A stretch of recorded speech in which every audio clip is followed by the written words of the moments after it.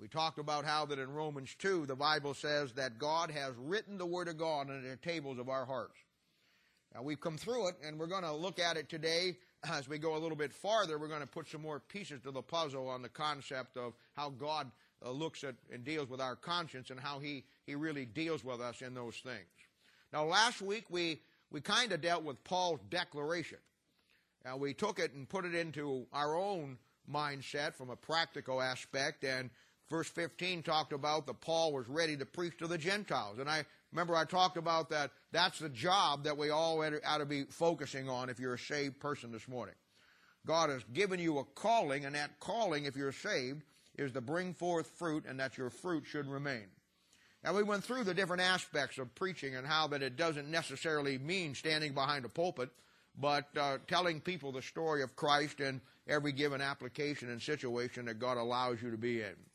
We put it in the context that Paul was the apostle to the Gentiles, so it's him who gets this great commission to take the gospel of Jesus Christ, which has now come into effect after the death of Christ, and take it to the Gentile nation. Verse 16, wow, what a great verse last week. Not ashamed of the gospel of Jesus Christ, but the power of God unto salvation. And we looked at that and talked about how that you and I should not be ashamed of what God has given us. Now today we're going to look at the next section, and it's down in verse 17 through 20. And I told you this Thursday night in Bible study when I gave you I told you I gave you one of the greatest keys to unlock the Scriptures. Then I told you Sunday we were going to look at another one. In Romans chapter 1, coming down through here in this passage, I don't know of another passage in the Bible, in my own personal life, that has unlocked more information and given me more insight into the Scriptures than what I'm about to show you this morning. I tell you right now, in the time that we have this morning, I'm not going to be able to do this justice. And there's just too much here for mortal man to put into an hour. If I would have liked to have my way of doing this, we would have taken us probably a week to go through this and lay out all of the details. But we don't have that luxury, and so we're going to try to do what we can do today, and the Holy Spirit of God will have to make up the difference and put it into your hearts the way that it needs to be put in there. But simply put, this is a tremendous passage, and if you're pay attention and have some inkling of the Word of God this morning, you're going to go out of here a little richer. If you're just a young Christian and you're still contemplating learning the Scriptures, I believe it'll be a great challenge to you to show you why you need to study the Scriptures, what the Scriptures has for you, and then give you that motivation from there. I know in my own life, when I heard these things as a young Christian, people take two different approaches to it, and you see it all the time. You'll have people that come to Thursday night Bible study, or maybe even Sunday morning, and they hear things they don't understand, and they take the position, well, you know what, I didn't really like it because, or didn't really care for it because I didn't understand it all. Well, and then you get the other person, this is how I was. Once I heard things that I didn't understand, but they blew my mind, I was not going to rest till I knew those things myself. And it's just the different approach you come to the things of the Bible. You can either blow it off and say, well, I didn't understand it, so, whatever. Or you can say, you know what, I didn't understand it, but by the grace of God, I'm going to understand it. And you get in that book and let somebody help you get it together. Now, we're going to begin reading here in verse 17. In fact, I want to read in verse 16 so we get a little context here. But we're going to start the message here in just a second in verse 17. But here's what he said. Romans chapter 1, verse 16. For I am not ashamed of the gospel of Christ, for it is the power of God unto salvation to everyone that believeth, to the Jew first and also to the Greek. Now here we go, verse where we're at today. For therein, the gospel, is the righteousness of God revealed from faith to faith. As it is written, the just shall live by faith. For the wrath of God is revealed from heaven against all ungodliness and unrighteousness of men who hold the truth in unrighteousness. Because that which may be known of God is manifest in them, for God hath showed it unto them. Verse 20. For the invisible things of him from the creation of the world are clearly seen, being understood by the things that are made, even his eternal power and Godhead, so that they are without excuse. Now, Father, we thank you and praise you for the Lord Jesus. We ask you today, Lord, to lift this message up. And Lord, as I try to lay out in such a feeble attempt as a human man to try to explain the eternalness of God and all of the things, Lord, Holy Spirit of God, help me, first of all. Help me to be able to clearly articulate everything that you'd have me to say. Help me to be of clear thought and mind and presence to lay it out in an orderly fashion and an understandable way that your people can grasp it. And then help these your people, Lord. Help them to have an open heart. Have them to have confessed whatever sin in their life might keep them from or hinder the Holy Spirit of God from giving them what they need today. And Lord, we do love you. We do thank you and praise you for all that you do for us. And we thank you for our church, for the men and women that the desire that they have to love your word. And we'll thank you and praise you now in Jesus' name. For his sake we ask it. Amen. Now, verse 17 is where we're going to pick it up today, and it says that the righteousness of God is revealed from faith to faith. Now, I want to talk about that so you have an understanding. And, you know, if you're taking notes on the book of Romans, you want to understand this little thing because, you know, I don't know how many times I've been asked, what does the Bible mean here when it says from faith to faith? Well, basically what he's talking about how that the glory of God was revealed from faith to faith. The first faith would be the Old Testament. The second faith would be the New Testament. You know, in the Bible, you're going to find, in fact, if you look down there, look at verse 17, it says, for it is written, see? And what is written there is the just shall live by faith. You see, that's a quotation from Habakkuk chapter 2, verse 14 in the Old Testament. What he's showing you here is this, that the glory of God, the gospel of Christ, the good news of Christ was revealed, and we talked about how this was in the Old Testament a couple of weeks ago, was revealed from faith to faith. Faith in the Old Testament, and now faith in the New Testament. And, you know, there's a difference between faith, or how God looks at faith in the Old Testament and he does in the New Testament. Faith is an operation wherever you go in the Bible. For a man to find a relationship with God, you have to have two working ingredients all the way through the Bible, from Genesis to Revelation. The first one has to be grace. If God doesn't provide grace, nobody's going to find God or get saved.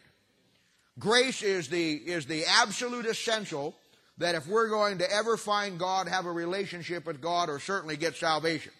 The Bible says all the way back in the Old Testament, Jack there in Genesis chapter 6, that Noah found grace in the eyes of the Lord. Grace is an operation all the way through your Bible. The second ingredient, and it's the ingredient that's talking about here, is faith. Now, wherever you're at, in the Old Testament or the New Testament, a man has to exercise faith through God's grace to have any kind of relationship with God. Now, that's what he's saying here, and that's why he's going back to Habakkuk 2 to show you and I that the just shall live by faith. And by the way, just as a side note, this was the great verse that Martin Luther found when he was looking, caught in the snarls of the Roman Catholic Church and all of the work system. This verse, when he began to read Romans, was the verse that God's Spirit used to bring Martin Luther to a saving knowledge of the Lord Jesus Christ. He was caught up in a system of works, but he read a verse in the Bible that said, the just shall live by faith. And what a great verse that is. You see, the difference between faith in the Old Testament and faith in the New Testament is simply this. In the Old Testament, they had to exercise faith in whatever God told them to do in any given situation. Noah had grace from God, but he had to exercise faith and to believe what God said in building an ark to save him from the flood. Noah could have had all of the grace that God wanted to give him. He could have stood there and said, well, I believe God and have faith in God, but you know what? If he never would have built that ark, he would have drowned it just like everybody else. So in the Old Testament, we see that faith is based on a man exercising that faith and whatever God tells him to do. When he dealt with Abraham sometime later, he brought him out on a starry night. And he showed him the stars up there. And God and Abraham were kind of having a little star party out there. And he was showing him all those stars. And the Bible says that God and him were having a conversation. And God looked down at Abraham. He said, you know what, Abraham? He says, someday your seed is going to be like the stars of all up there of heaven. And I'll tell you what. I mean, I bet you they were just popping out everywhere. It just looked like it probably... I've been out sometimes when it's been so dark and the stars have been so bright that it literally cast a shadow on the earth without no other impending light coming in. And I bet it was an incredible view. And he said to Abraham, someday your seed is going to be like the stars of heaven. And Abraham said, I believe that, Lord. God said, you what? He said, I believe that. He said, you really mean here you are 90-some years old and you believe that someday your stars are going to be like that? You really believe that story? He looks up at God and said, you know what, Lord? If you tell me it's true, I'll believe it. And at that point, the Bible says that Abraham's faith in what God told him about the stars was counted unto him for righteousness. You see? In the Old Testament, God told them different things to do. And they had to exercise faith in what God told them. That's faith in the Old Testament. Now, God's not going to tell you to build a boat. He's not going to tell you that He's not going to tell you that your seed's going to, and I know Doug and Terry have a tough time getting this verse, but He's not going to tell them that their seed is going to populate all of eternity. Oh, they're not here. Okay. But He's going to tell us something else. The New Testament faith is based on God telling you to believe in the death of His Son on Calvary's cross. And now when it talks faith to faith, that's what it's talking about. The power of God, the glory of God was revealed from faith to faith. The Old Testament faith was based on what God told them to do in any given situation that He told them. The New Testament faith is you exercising faith in one thing, and that is Christ's death on the cross and the price that He paid. And of course, in the Old Testament, Christ hadn't died, so they couldn't exercise faith in that. So they had to exercise faith in what God simply told them to do in any given situation. And that's what it's talking about when it says from faith to faith. Then he says this in verse 18, and this is another great concept. And this concept I'm about to get into now is, if other than probably here, would open up some real can of worms. But that's, maybe it'll open up some here, but that's okay. He says, verse 18, for the wrath of God is revealed from heaven against all ungodliness and unrighteousness of men who hold the truth in unrighteousness. Now, this is a great concept that traditionally Gentiles cannot get. Now, for the most part, unless we're all Gentiles here. And you and I as Gentiles, we all have the same basic fundamental problems of human nature as it pertains to the Gentiles. And this is a great concept that you have here. And this is a mindset that Gentiles get. Every time you find this thing working through it, it's always connected with Gentiles. Most churches are destroyed today as far as teaching anything about the Bible. And yet the reason why that is goes all the way back to about 1900. When a number of things began to unfold itself that was in time was going to destroy Bible Christianity. One of them was a thing called Neo-Orthodoxy. Neo-Orthodoxy had to do with a group of churches that all came out of the Roman Catholic Church for the most part during the Reformation. Neo-Orthodoxy had to do with the Methodists, the Presbyterians, though the Methodists didn't directly come out. The Methodists, the Presbyterians, the Lutherans, the Episcopalians, and the Church of England, the Anglican Church.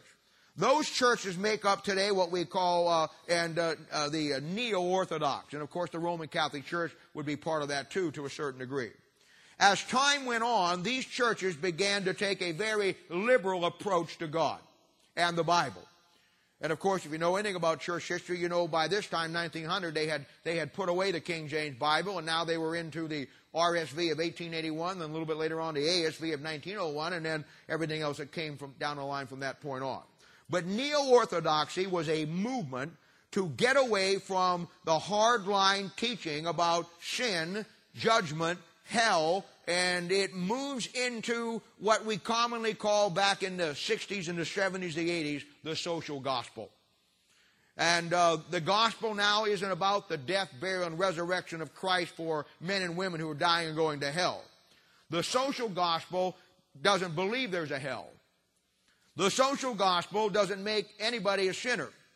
The guy that's a social gospel preacher, and this would be all your Neo-Orthodox today, the guy that is a social gospel mentality preacher, he's going to tell you that God is not a God of anger, He's not a God of judgment or wrath, He's only a God of love.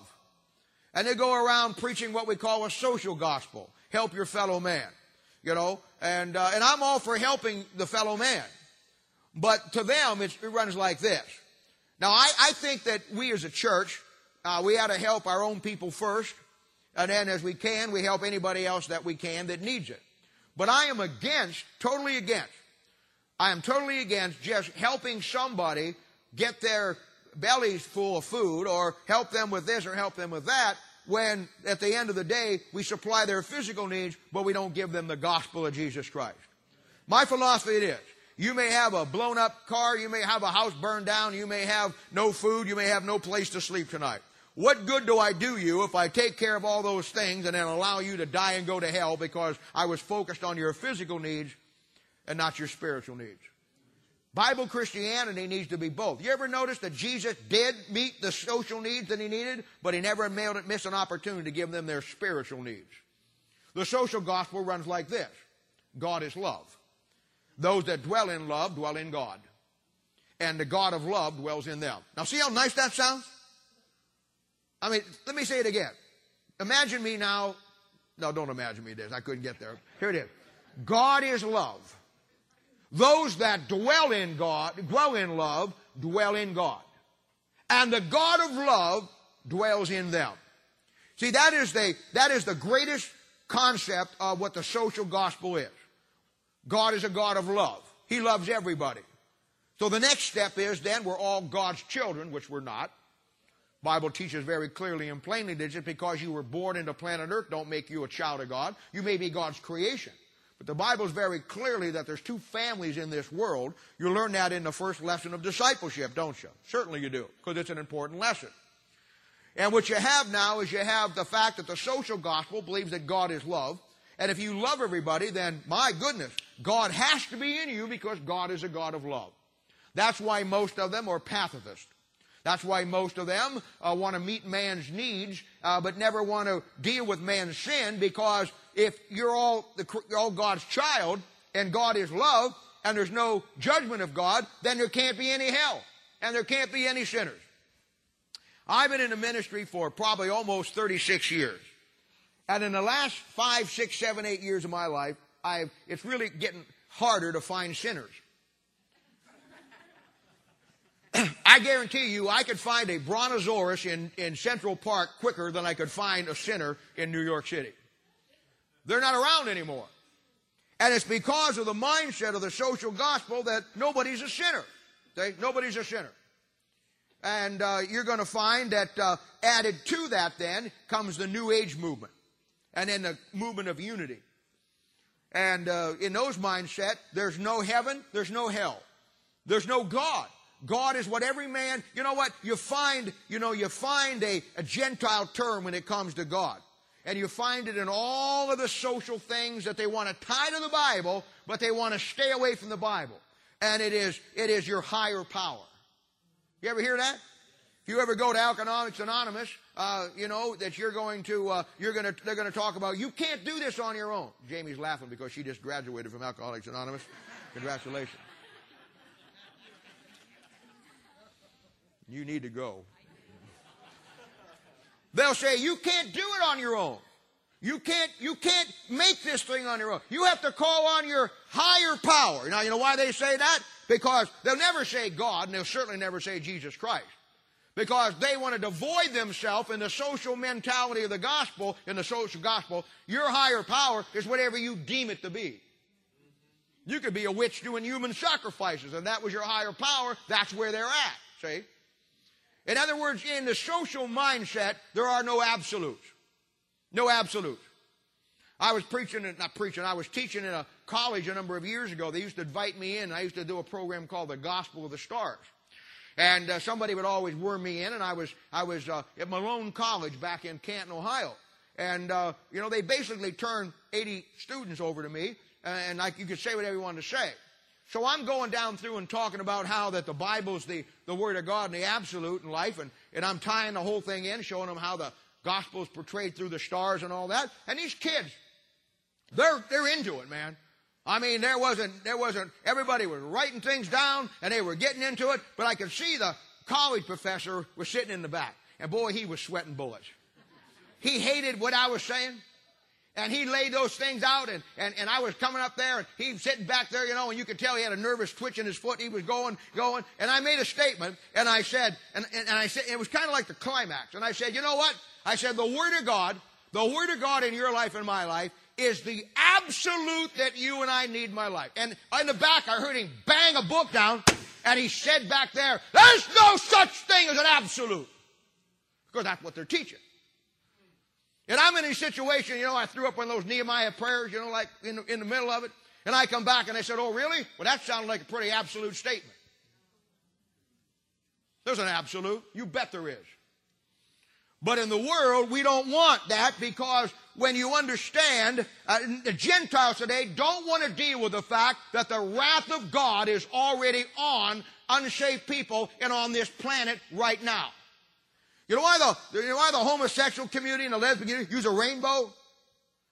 You know, ever stop and consider that? Well, first of all, the rainbow is found in your Bible when God makes a covenant with somebody. Second of all, the reason why God uses a rainbow, because you have the colors of the rainbow, which is very beautiful, and they're all colors, different colors, that they all blend together and go together within that rainbow. And the reason why they picked a rainbow is because their sexual orientation, whatever it may be, and all the differences that they have and the perversion that they have, they want you to believe and me to believe that under the sign of the rainbow, we're all the same. And the fact that I may prefer my wife, and you may prefer, if you're a woman, another woman, and another man, or wherever it goes from there, that it's okay. Under the big banner of the rainbow, we're all God's children. Well, no, we're not.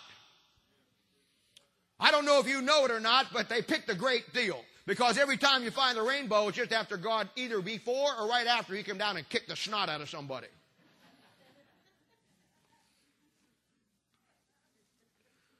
But that's where the social mindset is today.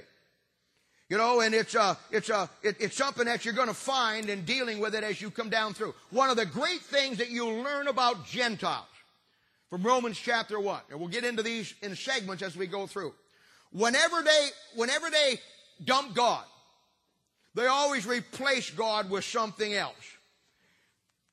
Some of you that are going to be good at working in counseling and working with people, you're going to find, and I tell you about these, over the years I've cataloged all the personality quirks that people have, and I got a little book full of them so I go over them so I don't ever forget them. But I always put them into like little syndromes.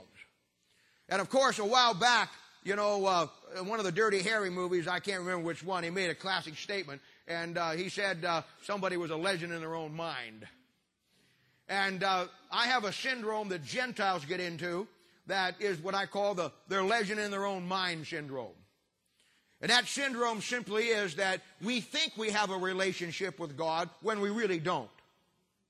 That's what Gentiles do. When Gentiles lose God or the concept of God, the first thing they do is get into religion. And they get some form of religion that in their mind they believe they have this great relationship with God. We talked about it Thursday night a little bit, and I told you, I said, you know what? The reason why people don't like the Bible, because the Bible is the great reality check in our lives. You see, we sit here, you and me, and we think we love God. And if I would ask you one-on-one or in a crowd this size, I'd say, do you all love God? Or if you came in to see me with a counseling scenario, and I would say to you, do you really love God? And I always usually ask people this. I say, rate yourself to me on a scale 1 to 10. Where do you think you're at in your own personal relationship with God? Many, many times you'll have people that'll say, well, I'd say I'm a 7 or 8. Sometimes you get people who are honest and you say, Bob, I'm not even on that scale, I'm so low. And sometimes you find people that stand up there and look at you, blink at you like a frog in a hailstorm, and they say, oh, I'm a 10 or an 11. And the truth of the matter is, if you want to know whether you really love God or not, don't rely on your own brain cells to figure it out for you. Get into the Bible where it gives you some absolute definites about whether you love Him or not.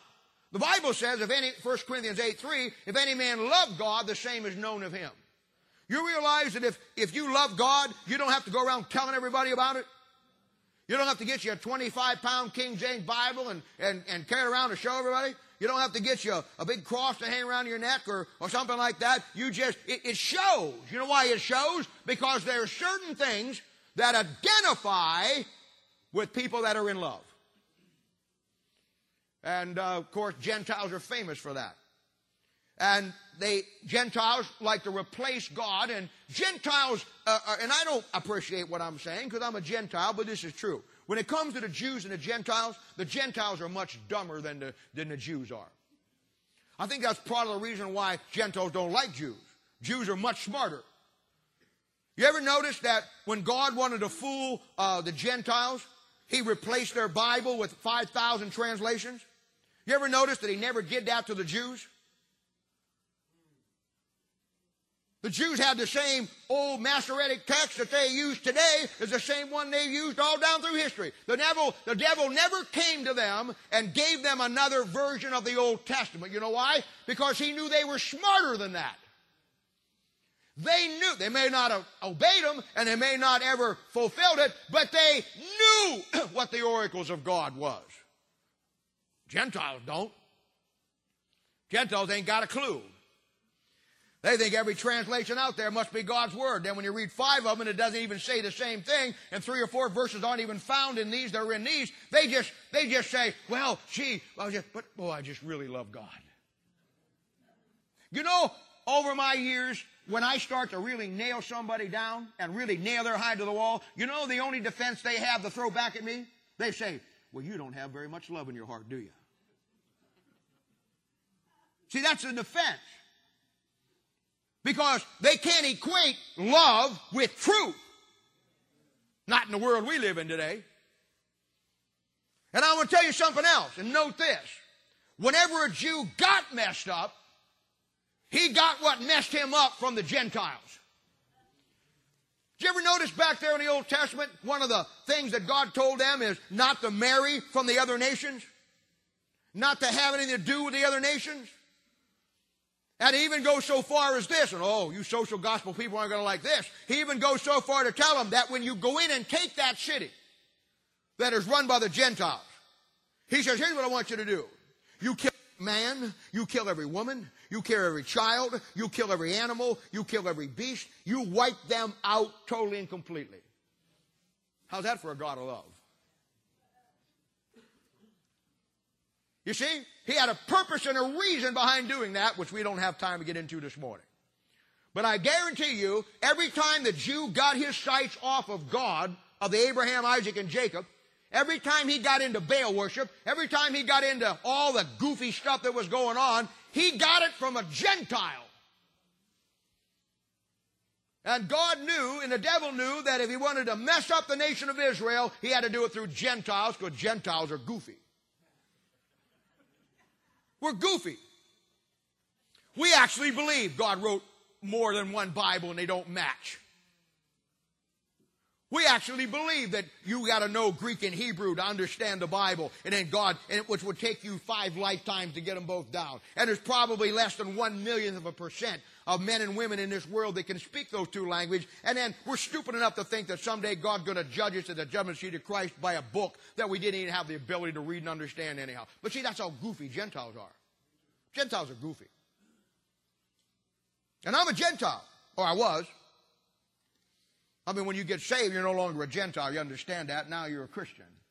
Because in the body of Christ, there's neither Jew nor Gentile. And Gentiles, in America, you see the full effect of Gentiles. Only I could go back and show you why Europe's amoral and apostasy. We don't have time. Let's just deal with our own. The bottom line is this.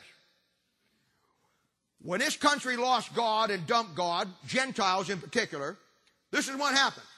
Once you dump God as a Gentile, then you began to replace God with something.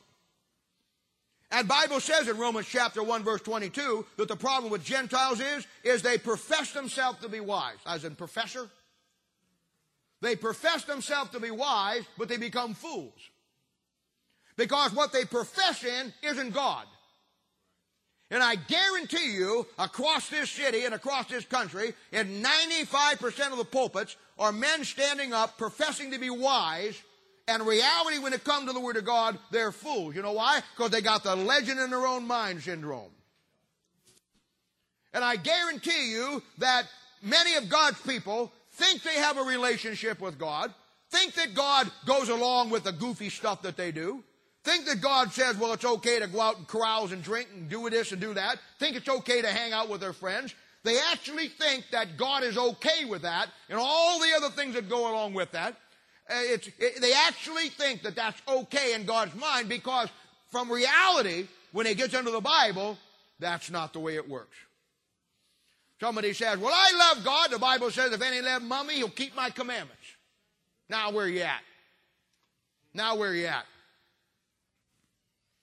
Says, well, I love him. The Bible says if anybody loves me, he'll keep my word. Now where are you at?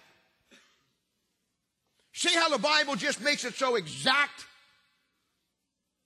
The Bible doesn't leave you any room to wiggle. And boy, as Gentiles, we all like wiggle room, man.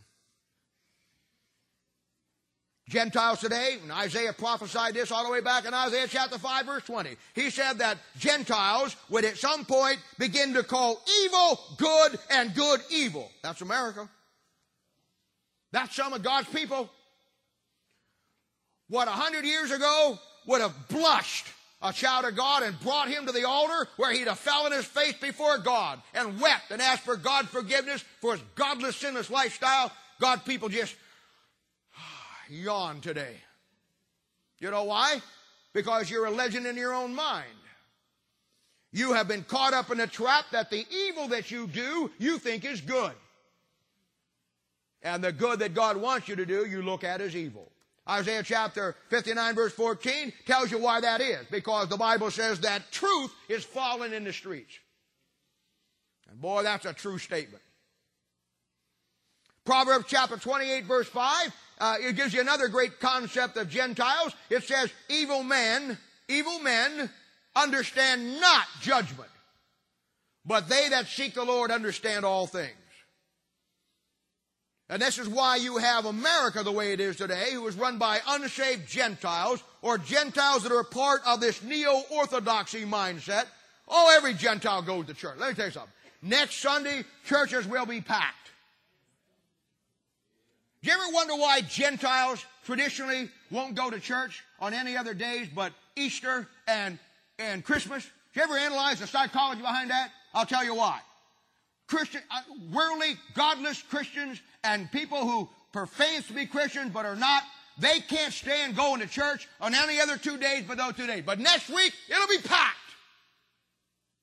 Christmas, it'll be packed. You know why? Because God's people and a lot of Gentiles love going to church on a day that he's dead. And they love going to church on Christmas when he's a little nice, little sweet baby. Who doesn't love a baby? Oh, they'll flock there because they got the little nativity scene with the little angels, with the little Mary and the little Joseph and all those things, you know, and a little baby Jesus. And sometimes they even have real little nativities with real animals, you know. And they have real little babies. And people will stand around and they say, oh, this is such a nice time. Yeah, you know what? I think we ought to have Revelation chapter 19 day.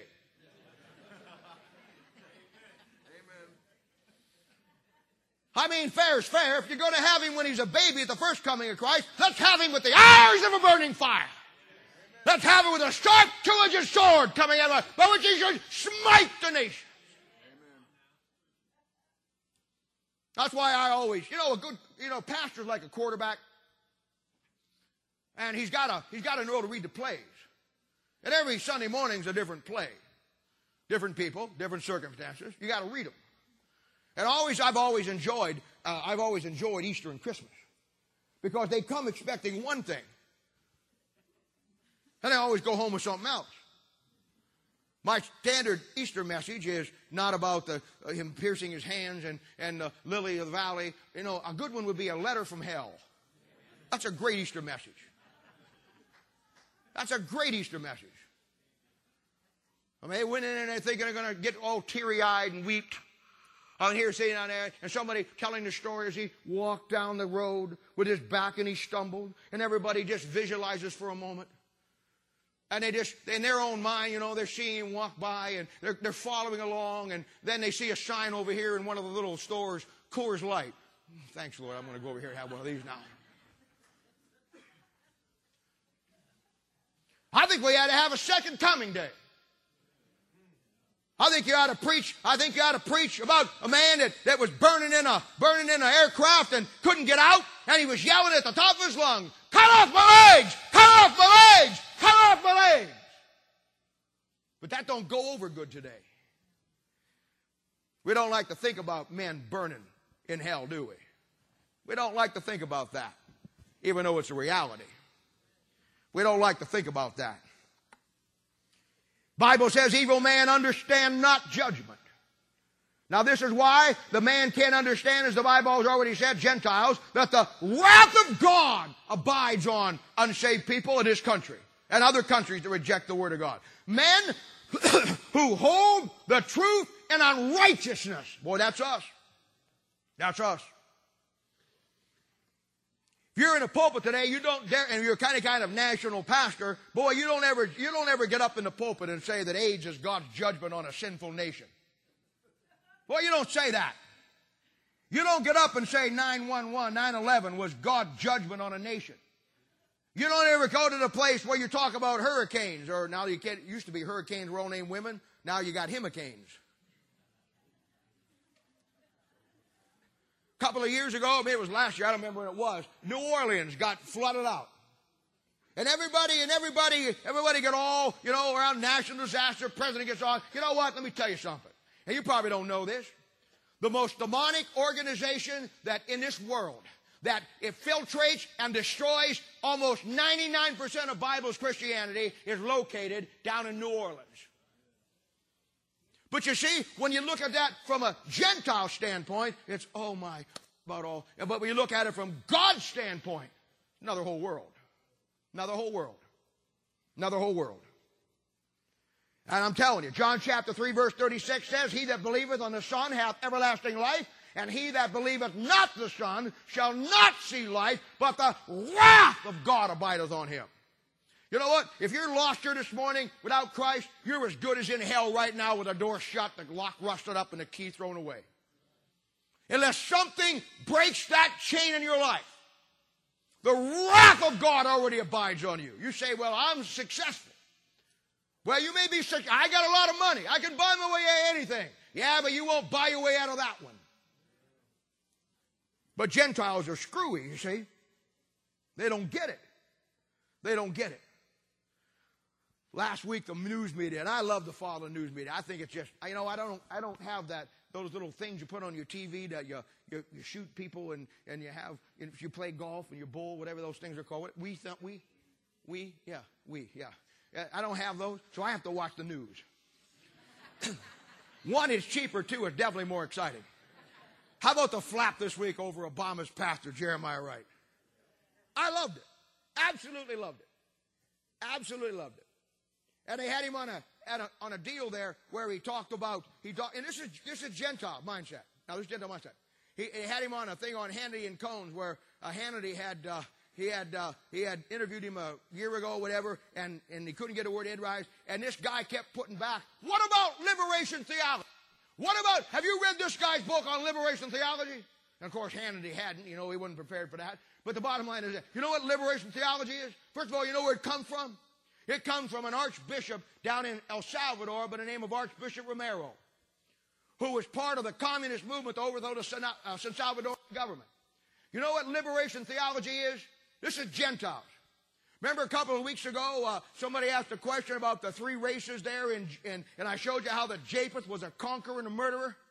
You know what Gentiles do with the gospel? They make it into liberation theology. You know what liberation theology is? If the government goes against the teachings of Christ, then you have a responsibility as a Christian to take up arms and overthrow that government. That's what this man's preaching down there. Liberation theology started with Archbishop Romero, who stood up there, and he was a Jesuit, by the way, and he stood up there and he said, we're going to overthrow this country because Jesus was not the Savior of the world. Jesus was not the man, God's gift to mankind. Jesus was a revolutionist. And that's where they form it from. And that's where Gentiles go. That's where Gentiles go. Right now, America has rejected the Word of God and got rid of His Word. And I'll tell you what, one of the greatest verses in America, facing America, is also a great verse that for any child of God that forgets who God is, and in Job chapter 9 verse 4, because it's so true. It says, God, He is wise in heart and mighty in strength, who has hardened himself against Him and prospered. And the answer to that is nobody. No nation, no individual, nobody. We always like to use the expression, and moms and dads should never use it with kids unless they have to. Husbands and wives should never use it together, back and forth. It's a terrible thing. You shouldn't tell it to your friends, or if you're dating, you shouldn't tell it to your girlfriend or your boyfriend. But for God to use it, it's really a good one. You know what it is? My way or the highway. That's God's stand. Straight is the gate, narrow is the way. Here's way or the highway. And it's a very narrow highway. All right, then we come to verses 19 and 20. And probably the greatest single place in all the Bible to open up the Scriptures. Really the key. I've learned more from these two verses about my Bible, about God, and God opening up my understanding by any other single place or passage in the Word of God. This is an absolute necessity in time if you're ever going to. I can think about 6 or 7 places that are on the magnitude scale of this that are just incredible. Now here's what he says, starting in verse 19. Because that which may be known of God is manifest in them. For God hath showed it unto them. Now here comes the verse. For the invisible things of him from the creation of the world are clearly seen, being understood by the things that are made, even his eternal power and Godhead, so that they are without excuse. You know what that verse says? God says he made the physical things. Heaven, earth, man, you, everything that's down here. That you might understand the things that you can't see. Heaven, hell, life, death, eternity. They're clearly seen and understood by the things that God made. You know what God did? Sometime before Genesis chapter 1 verse 1, and I don't know where this fits, probably back there in Proverbs 8 someplace. God walked out on the banister of the third heaven and looked down through the expanse of eternity, and he's talking to his son and the Spirit of God, and who else was there? Maybe the angels, I don't know. And he simply said this, I'm going to make a creation, and this creation is going to be grand. It's going to be spectacular. And he was talking about what he was going to do it, and somebody said, well, Lord, that is incredible. But you know what? What kind of pattern are you going to use? He said, what do you mean? He says, well, you don't do anything with a pattern or a plan. He says, the main concept of you is consistency. What plan, what pattern are you going to use in making all this? God thought for a minute. Well, you know, I'm telling you a story here. God doesn't have to think for a minute. But if I just told you the way God does it, it wouldn't be as exciting as the way I'm telling you. God thought for a minute, and he said, oh, I know. I know what the pattern will be. It'll be a perfect pattern. And somebody said, well, what's that? He says, it'll be me. God is a Trinity. God the Father, God the Son, and God the Holy Spirit. So everything physically that God made will have 3 parts to it. 3 is the order of the universe. You ever notice that when you're living down here, you got 3 things, the air, the land, and the sea. You ever notice music has 3 parts? You ever notice that you can be married as a husband and wife, but you're not considered a family till the 3rd part shows up? 3 is a number of the order in the Bible and the completion in the Bible. I mean, everything. Your body is built on a system of 3. When God made man, he made him a body, soul, and spirit, 3. And wherever you go, 3 heavens. The ark had 3 levels. Tabernacle had 3, in the Old Testament, had 3 sections to it. Everything falls down. In the Old Testament, you got a new heavens, new earth, and a new Jerusalem. And out there, Revelation, you got the Jew, you got the Gentile, and you got the body of Christ. Everything breaks down into a system of 3s. And what God does with that, and when he takes that, he says, all right, now I'm going to show you the things that you can't see and understand are going to be shown to you, and you're going to be able to understand them if you look at the things that I made, because everything I made reveals who I am. This comes back to that concept of God dealing with a man, a Gentile man, on his conscience. I read a great book a number of years ago. It was, well, probably 20 or 25 years ago, but it was an incredible book. I don't have a copy of it, but it was a book that I had borrowed from somebody, and I sure made my notes out of it. And it was simply, the title was something like this, The Imprint of the Godhead on the Physical Universe. And it was an incredible book. And if you can grasp what I'm going to get into now in this section here of Romans chapter 1, verses 19 and 20, if you can grasp the truth of what I'm going to give you today, it'll really help you in a number of ways. First of all, it'll help you not only understand how God approaches and deals with Gentiles, which you and I are part of that, even though if we're saved, we're not physically part of it anymore, or spiritually. It'll help you better understand that concept. But it'll also give you understanding why that as you deal with people, you have an insight into people that goes beyond where those people are. They're all in their little legend in their own mind syndrome. You'll understand better why in this world there is no such thing as an atheist. Now, the word atheist comes from a couple of Latin Greek words, meaning no, or, no, like millennial, no millennium. Theist comes from the Greek word theos, which is the Greek word for God. We get our word theology from it. So when a man is or a woman is an atheist, they don't believe, they're against the knowledge of theos, theistic, theology, God. So an atheist is someone that claims that there is no God. We'll be back to him in a moment. Then you have another group of people which are called agnostics. Again, the word against or no, and the word Gnostic. Gnostic is where we get our word knowledge from. A Gnostic back in the Middle Ages or in the early centuries was a knower. It was a seer. It was a man who had a higher understanding of the things in life than the average person. So they called them Gnostics. And Gnostic is where we get our word knowledge. So we're an atheist is someone that rejects God. An agnostic is someone who is against or rejects the knowledge of what God says. And you're going to find in dealing with people, especially today, that there are people who say, well, I'm an atheist. And somebody else says, I'm an agnostic. Now, you need to understand how this thing works. Because when somebody tells you that, your first inkling is going to be, and I have people call me this, how do I deal with an atheist? Well, that's not the question. In fact, there isn't a question. There's a statement. It's not how do I deal with an atheist. That's not how you approach it. You approach it from the fact there is no such thing as an atheist. The moment you give an atheist credibility by saying he is one of, then you lose the opportunity to reach him. Because in reality, from the God standpoint, I don't care what a man says. A man can say, I don't believe in God all day long. The Bible says that God was the true light that lighteth every man. He knows there's a God. He chooses to reject that God. And the moment you give him credibility of being someone that can be totally void of God and God's Spirit, you've lost the argument. When a guy would say to me, well, I'm an atheist, I say, you can't be.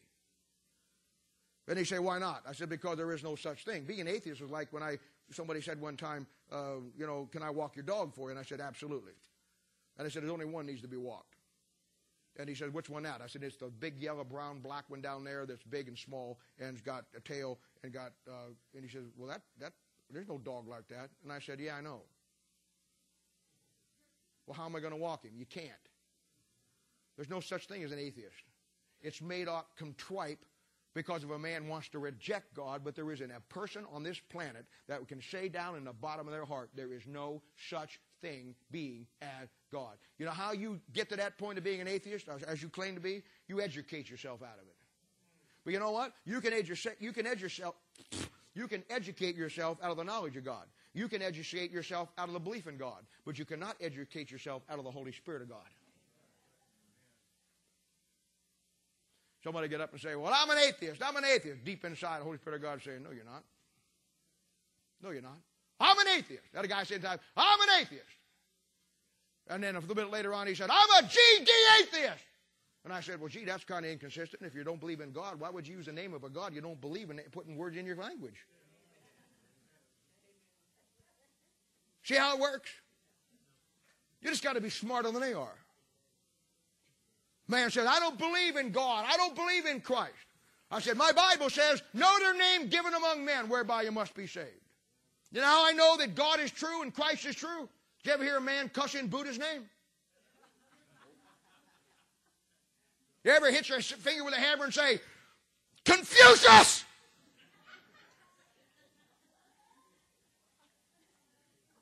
Ever have somebody pull out in front of you and you wind down the window and give them the old friendly hand gesture and say, Shamaka Ramadudi? No. Why is it always God's name? Why is it always Christ? Why is it the great words that unsaved people use have to do with God, Christ, damn, and hell? I'll tell you why. Because the wrath of God is already on them. I don't use words like that. You know why? I use words like praise the Lord, praise Hallelujah. I use words like bless God. You know why? Because I'm saved. And when I'm saved, I talk like where I'm going. I'm a new creature in Christ Jesus. Old things are passed away, so my vocabulary changes, and now I talk. When I hit my finger, it's praise God from whom all tears do flow. You know why? That's where I'm going. I'm saved. Glory to God. When an unsaved man goes through life, he talks about the judgment in his life, even if he doesn't believe it. Gentiles are screwy. I'm telling you. God will get up and say, I'm an atheist. Then he'll string off a reel of cuss words that talks about God, Jesus Christ, and all these things and all the derivatives of it, and then still look at you and say, I'm an atheist. Nuts. Nuts. All right, now I want to show you how this thing works, and it's quite incredible. Psalms chapter 19, verses 1 through 6. If you want to turn to it and follow along, it might be beneficial to you. Now keep in mind, Romans chapter 1, verses 19 and 20 said, the invisible things of Him, from the creation of the world, are clearly seen and understood by the things that God made, even His eternal power and Godhead. Oh, I look at Psalms 19. This is why there's no such thing as an atheist, folks. They may tell you that. When you know what I'm about to give you, you can deal with them better. But this is stuff you have to understand and know about what's going on. This is why Romans chapter 1 is so vitally important, because we are to bear fruit among the Gentiles. All right, Psalms 19, 1 verse 1. The heavens declare the glory of God, and the firmament showeth His handiwork. Day unto day uttereth speech, and night unto night showeth knowledge. There is no speech nor language where their voice is not heard. Their line is gone out through all the earth, and their words to the end of the world. In them hath He set a tabernacle for the sun, which is as a bridegroom coming out of his chamber, and rejoices the strong man to run a race. His going forth is from the end of heaven, and his circuit unto the ends of it, and there is nothing hid from the heat thereof. All right, now, when you come and look at God's creation, you're going to find that there's three things that God reveals Himself through. The first thing God reveals Himself through is the Bible. That's the first thing. And then the second thing you're going to find in this passage here is God reveals Himself through the heavens. The heavens declare the glory of God. In a few moments, we're going to look and see how God reveals Himself through the earth and through the animals. And I guess if you wanted a fourth one, which is absolutely true, but it doesn't fit with where we're going, the fourth one would be Christ. But I want you to look there at Psalms chapter 19 and verse 2. It says, the heavens declare the glory of God. Day unto day uttereth speech. Night unto night showeth knowledge. Verse 3, no speech nor language where their voice is not heard. Then there's no language barrier with the message that God puts out.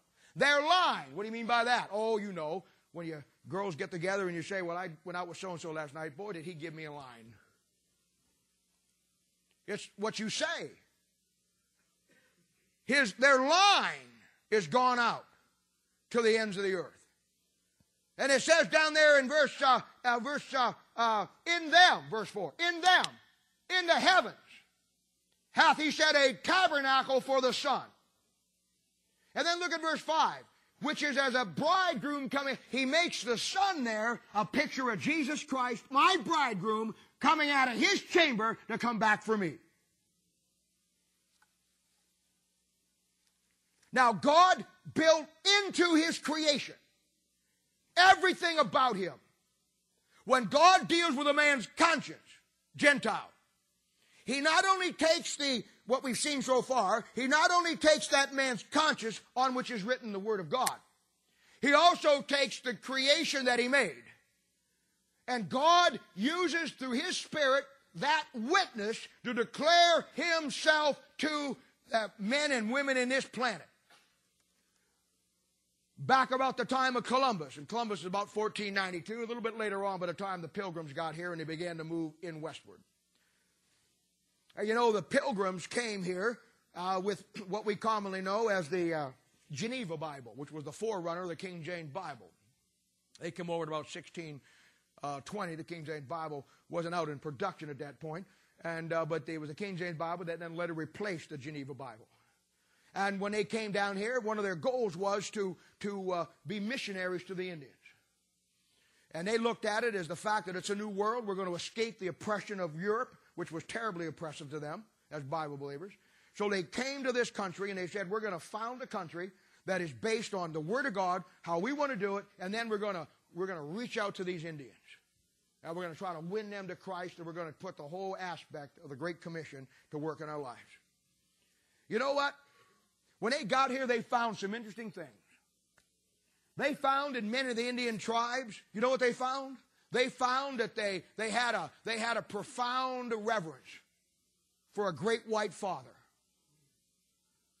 Why? You take that concept, great white father, and you put it in Matthew chapter 17 and Revelation chapter 1, you got the concept of God in your Bible. Not only did they have a great reverence for a great white father, but which they knew created everything and was in charge of everything, they gave reverence to a great spirit. Now, how in the world did the Indians, and I'm not saying that all of them were this way. You got good and bad, just like you got people in the world today that hear the gospel every day. But God revealed Himself to them through His creation. That some of them understood that there was a great white father who operated by a great spirit. And they had enough conscience in them that when they went out on a hunt, and they took the little bows and arrows, and they pulled that thing back, and they hit that deer, and the deer fell down. The first thing they did was take their bow and their arrows and lay it down by that deer and get down and thank the Great Spirit and the Great White Father for bringing them food to their table to feed their family. And they call them heathen?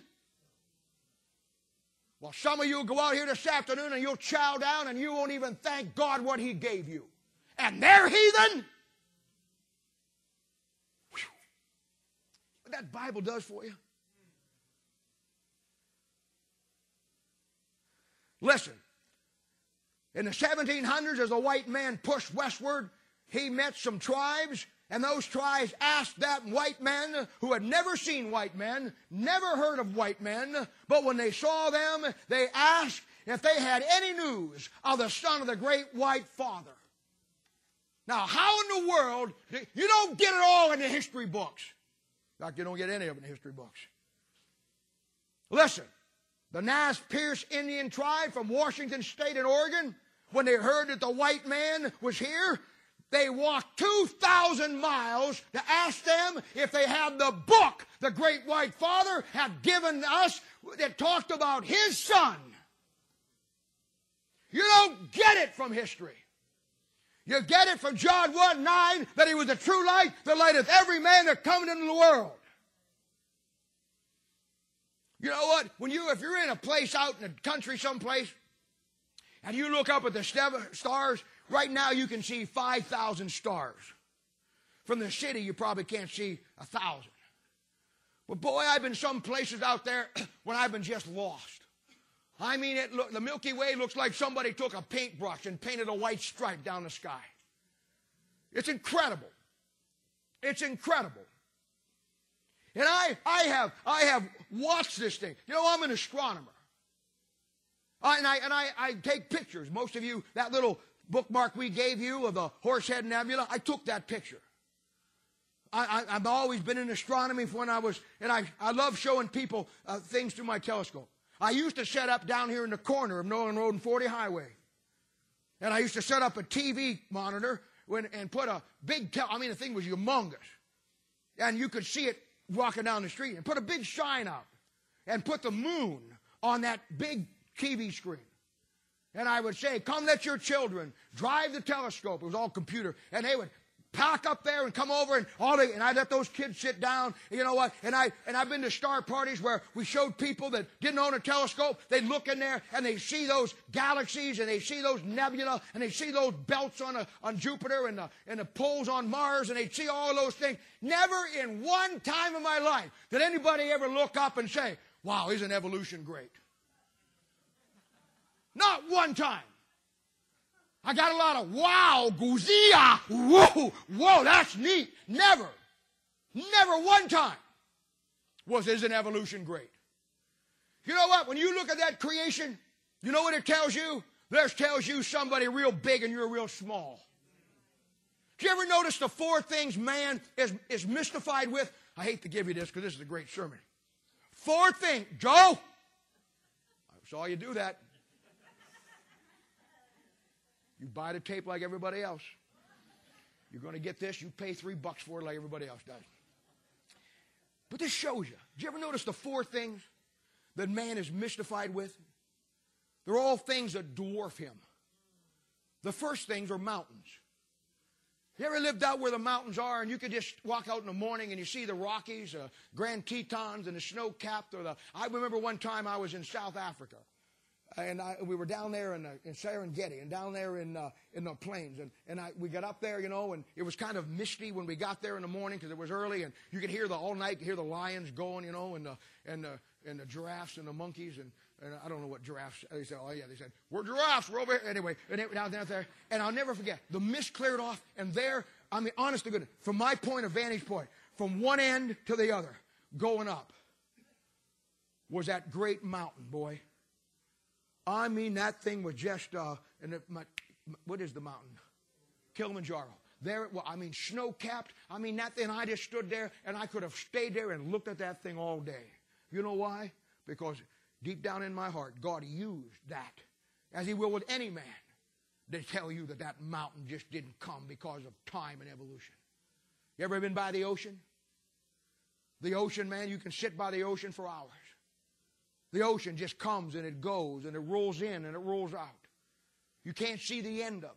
You can't see anything around it. If you're out in the middle ocean, there's no perspective anywhere. It's like being in outer space.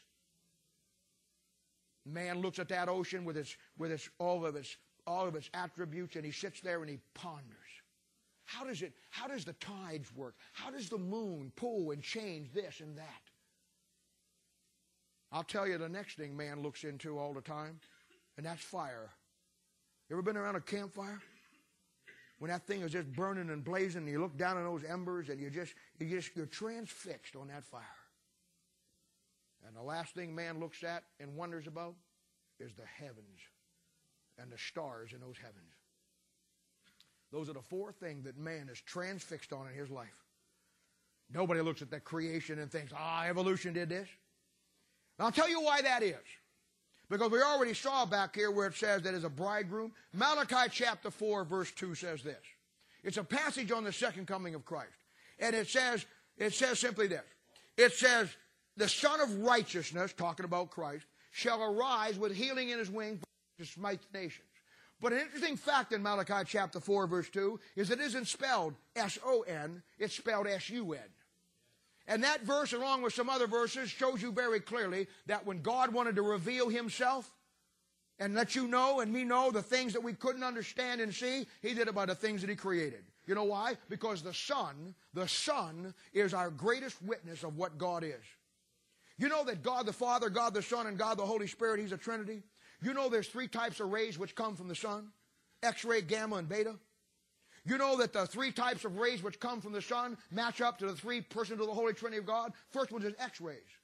X-rays are invisible. You can't see them. Bible says God is a spirit. He's invisible. The second kind of rays is light rays. That's a type of Christ. You can see light rays. But the third type of rays is heat rays. You can't see them, but you feel them, type of the Holy Spirit of God. When God fixed that thing, he fixed that thing. That thing about that sun in the sky is a picture of him. You want to understand what God is? Understand what that is. And that's what God uses. The Bible says in Job chapter 25, verse 5, it says, behold the moon, and it shineth not. You know the moon doesn't shine by its own light. The moon reflects the light of the sun. Well, as a Christian, and the moon's a type of a Christian, you don't shine by your own light. You reflect the light from the sun. You want to go a little bit farther? The sun rules the day, second coming of Christ. The moon rules the night, church age. Right now, the Bible says that we're in the church age. It's the great nighttime. And the only light that this world has when you go out at night is the light of the moon. The only world this light has right now is the light that shines through you from the day star, which lights this night. You want to understand God? Understand those things. Those are the things that God reveals to a man or a woman when they begin to follow that thing through. The moon follows the sun, just as the body of Christ should follow Christ. Both the sun and the moon have their orbits and their rotation against the world. The world rotates against the sun. And that's exactly what you and I should be. The world should go this way, we should go this way. A couple of weeks ago, they had a great scientific event. It was called a lunar eclipse. Really one of the nicest ones I've seen for a long time. I wanted to get some pictures of it, but I was sick that night, really sick, and all I could do was go out and, and get back in as quick as I could, but I saw it. It was a really good one. And I'm not much on lunar eclipse, but that was a good one. Everybody was talking about it on the radio, on the Science Channel. I mean, all the astronomy clubs had parties. And everybody got up and they saying this. They're saying now a lunar eclipse happens when the earth passes between the plane from the sun and blocks out the light, and then the moon then, because of the earth coming between it, blocks out its light, and that's an eclipse. That's the standard scientific jargon on it. You want to know what it really is? That sun's a type of Christ. That moon's a type of you and me. You and I are supposed to have a light that shines in the darkness. But you know what? Unfortunately, anytime the world comes in between you, the sun, and you, the moon, your light's going to go out. You got a picture of an out-of-fellowship Christian. That moon shines so bright. I've been out sometimes when that moon was so bright that it was unbelievable, cast a shadow. And then some nights you go out and you can't see the light. You know why? Because the clouds of this world have obscured that light that comes through the moon from the sun. And in some of your lives today, I guarantee you, the clouds of this old world have come into your life, and your sunlight is not shining from the sun through you like it needs to. You're not lighting the night. Then you have the stars. 1 Corinthians chapter 15, verse 41, verse 42 says, there's one glory of the sun, another glory of the moon, another glory of the stars. For one star differeth from another star in glory, so also is the resurrection of the dead. You see that thing? You go out on a starry night, and you see some really bright stars, you see some kind of bright stars, almost bright stars, and really faint stars. You know what he says? He says there's one glory of the sun, that's Christ. Another glory of the moon, that's the church. And then he breaks it down individually. And another glory of the stars. Then he says this, as one star different from another star in glory, so also is the resurrection of the dead. At the judgment seat of Christ, some of you are going to shine so bright, it's going to block out the sun.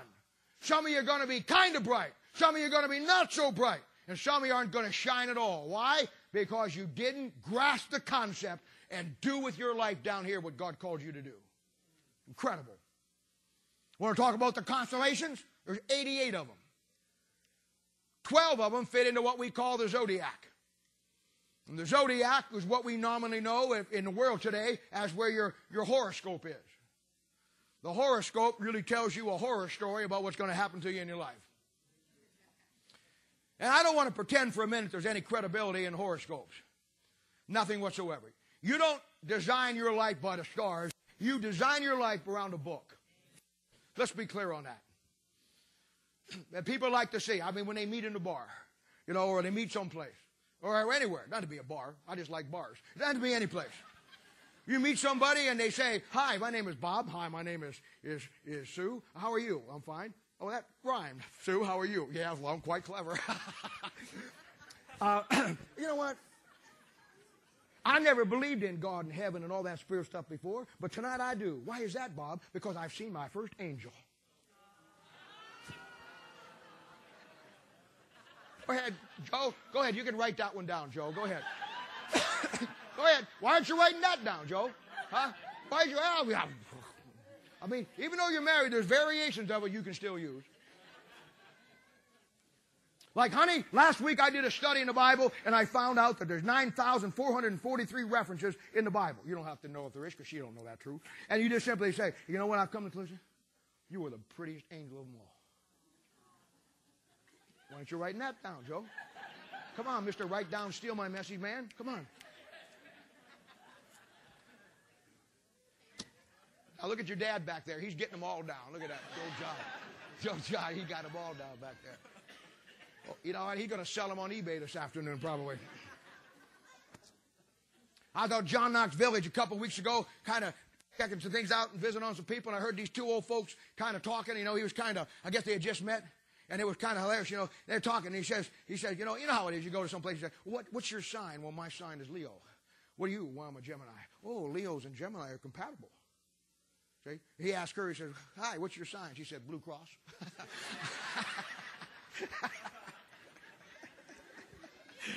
That really didn't happen, but I like to throw that little story in there.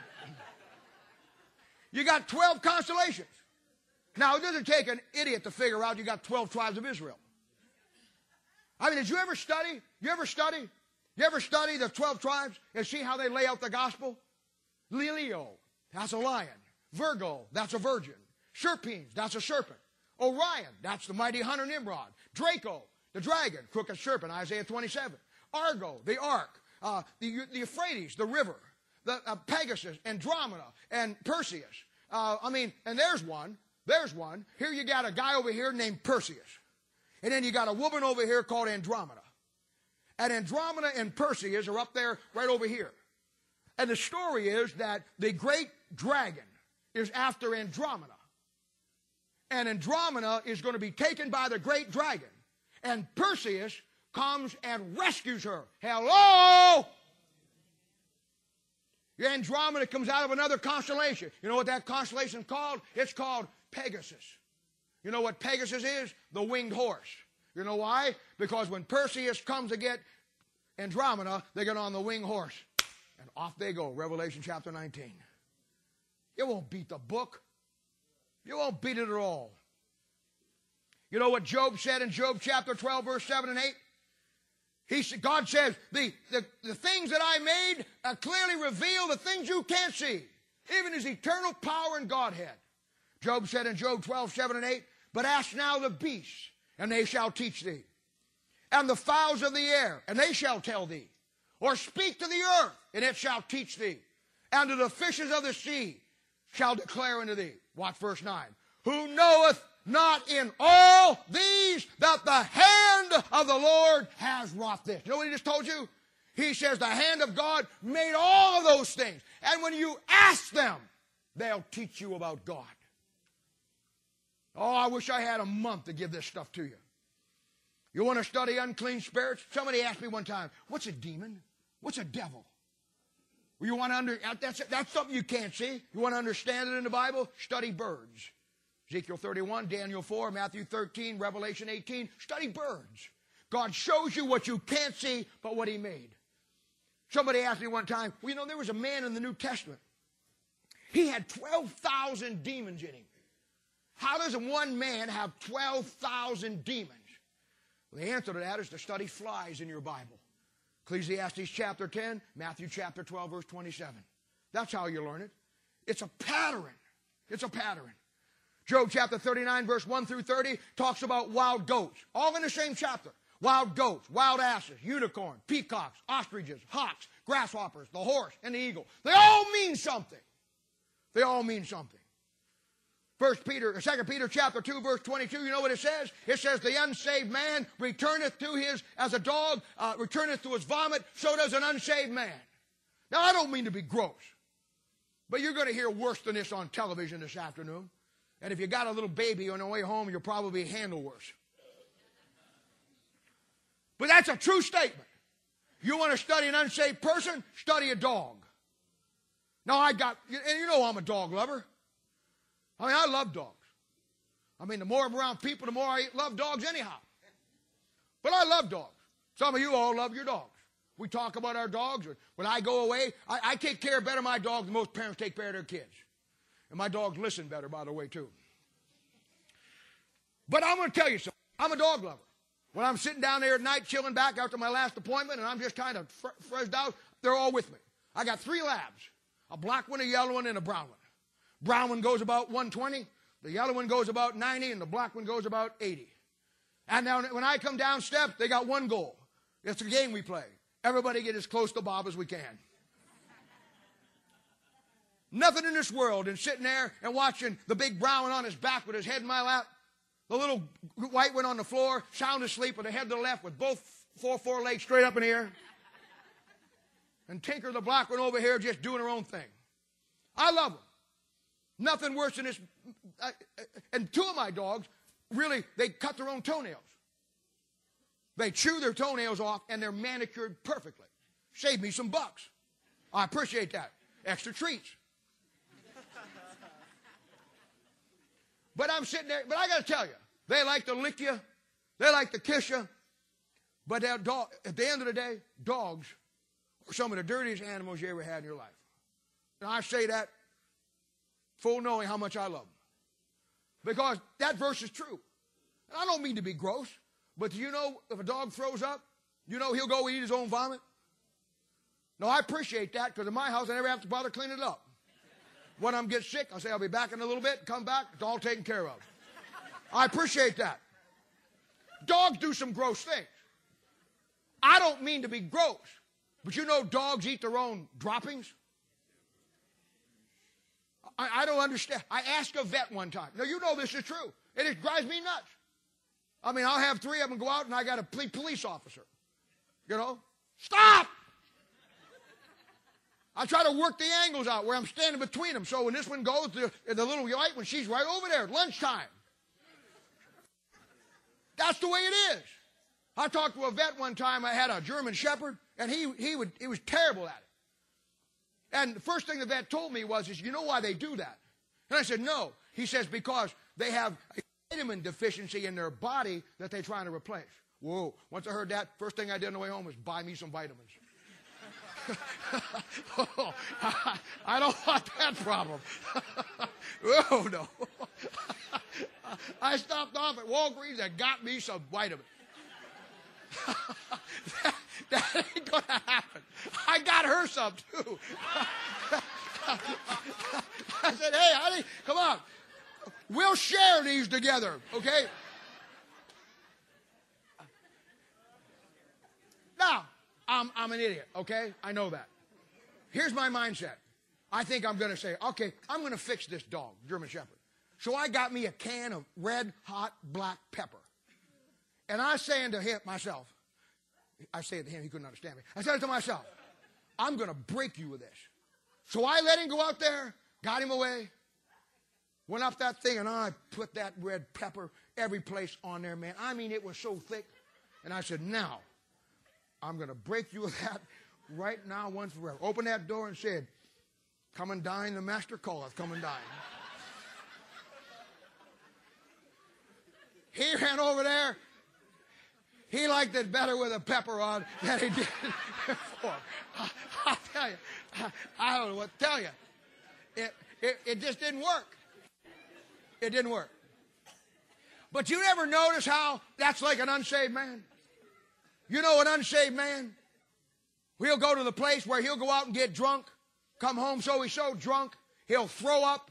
See, that's what it really means when it says returned unto his vomit. It doesn't mean as an unsaved man you don't vomit. It means that every time you go out, hey, if I went out one time and did something that absolutely made me go home and just puke my guts up, I don't think I'd do it the next day again. Why do they? Why do they? Why is it time after time after time? I said to a guy one time who was lost. You want to study unsaved people? Study dogs. You know what Proverbs chapter 26 verse 11 says? It says an unsaved woman is like a sow. Now this is why people don't like the Bible. Now don't get mad at me. I didn't say that. God said it. I wouldn't call anybody that, but God did. And just as the dog returns to his vomit, a sow returns to her mire. And it's just one of those things where that's how God looked at it. Proverbs 11:22 says, as a jewel of gold in a swine's snout, so is a fair woman without discretion. That's a great verse. That verse will help you so you don't marry an unsaved woman, no matter how good she looks. It isn't playboy according to God, it's pig boy. Now you see an unsaved woman with no discretion, unsaved, and she's all gussied up. Bible says, don't get mad at me, Bible says, the world looks at it and says, whoa, that's what I'm talking about. God looks at it and says, what's the matter with you, Bob? Don't you know that's just a gold-studded pig. That's a pig that likes to wallow in the mire that put some gold on her so you'd think she was beautiful. Now don't get mad at me. And if you are mad at me and you're unsaved, I got a great deal for you. Get saved, you won't have to worry about it anymore. In Matthew chapter 23, he called false religious vipers. And that ties to Genesis chapter 3 as the serpent. In 1 Corinthians chapter 9, verse 9 through 10, he said a Christian is likened to an ox. A Christian couple are likened to two oxen yoked together. In the Old Testament, they use oxen. You know why? You know what an ox is? Oxen aren't born. Oxen are born one way, then they have to get an operation that makes them a new creature, then they become an ox. You weren't born a child of God. Once you got the operation of God made without hands, it made you a new creature in Christ Jesus. That's why you're likened to oxen. You know, in the Old Testament, it was a violation of law to plow with an ox tied to an ass. You know why that is? Because an ass in the Bible is a picture of an unsaved man.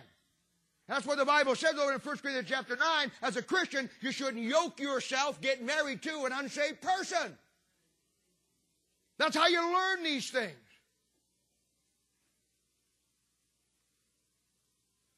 Prayer warriors in the Bible are likened to eagles flying high. Isaiah chapter 40, verse 31. They see everything around them.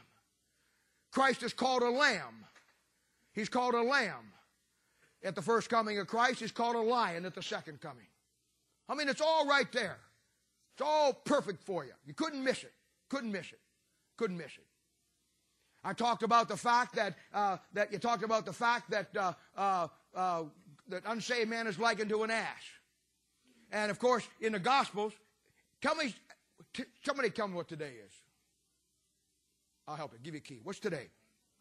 Yeah, hurry up because my fingers are cramping up. Palm Sunday. You know what happened on Palm Sunday? On Palm Sunday, that's when he entered into Jerusalem. They put down the palm leaves. Did you ever study that story? You know, in that story, when you put it all together, the Bible says that he tells them there's an ass over here and there's an ass's colt. Jesus tells them to bring both of them. He rides the ass's colt, but he doesn't ride the ass. You know why? There's a reason for it that lays out one of the greatest concepts that you're ever going to find out about how God is working with people. It's that simple. And you know what? Matthew chapter 4, verse 19. You want to be a soul winner? You want to know what the key to soul winning is? You study the things that God did and he made, and you learn how to do the things you can't see. You don't have to get a program. You don't have to go buy a book. Didn't you ever find it strange that God said to them in Matthew chapter 4, 19, I'm going to make you fishers of men? Did you ever wonder why the first 3 or 4 disciples that he called were commercial fishermen? Did you ever see in the Bible how they fish? Did you ever see in the Bible what happens when they don't fish the right way? You want to learn how to be a soul winner? Learn how to fish. You don't have to go buy somebody's book. You don't have to go to somebody's soul winning seminar. He shows you the things you can't see by the things that he made. Just that simple. The masses of the Gentile nations are lost. They're in darkness today. Yet the Bible says, because of what I just showed you, they are without excuse. The witness of God and his creation and who he is has been sealed in his creation. And his Holy Spirit of God works with the conscience of man, so when a man is faced with those things, he wonders about those things. He wonders why the birds fly south every fall. He wonders why they get back up. He looks at that little beetle called the Germanite beetle, that its only way of escape is it's got 2 little pods on the back of its thorax. That's what they call bugs, his lower body, thorax.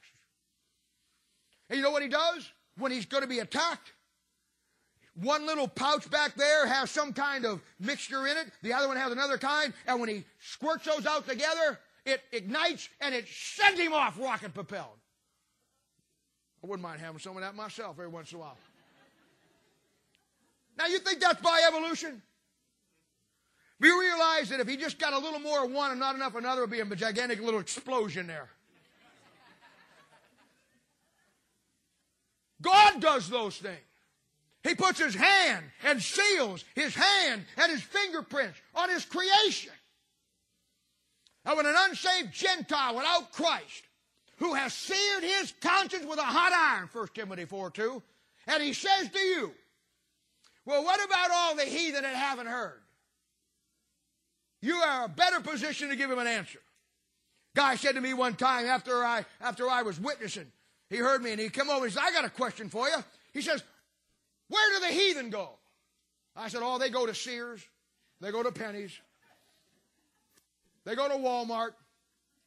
You see, we like to think there's a difference between the heathen over here than the heathen right here. There ain't no difference. You know why? Because God has revealed himself to both.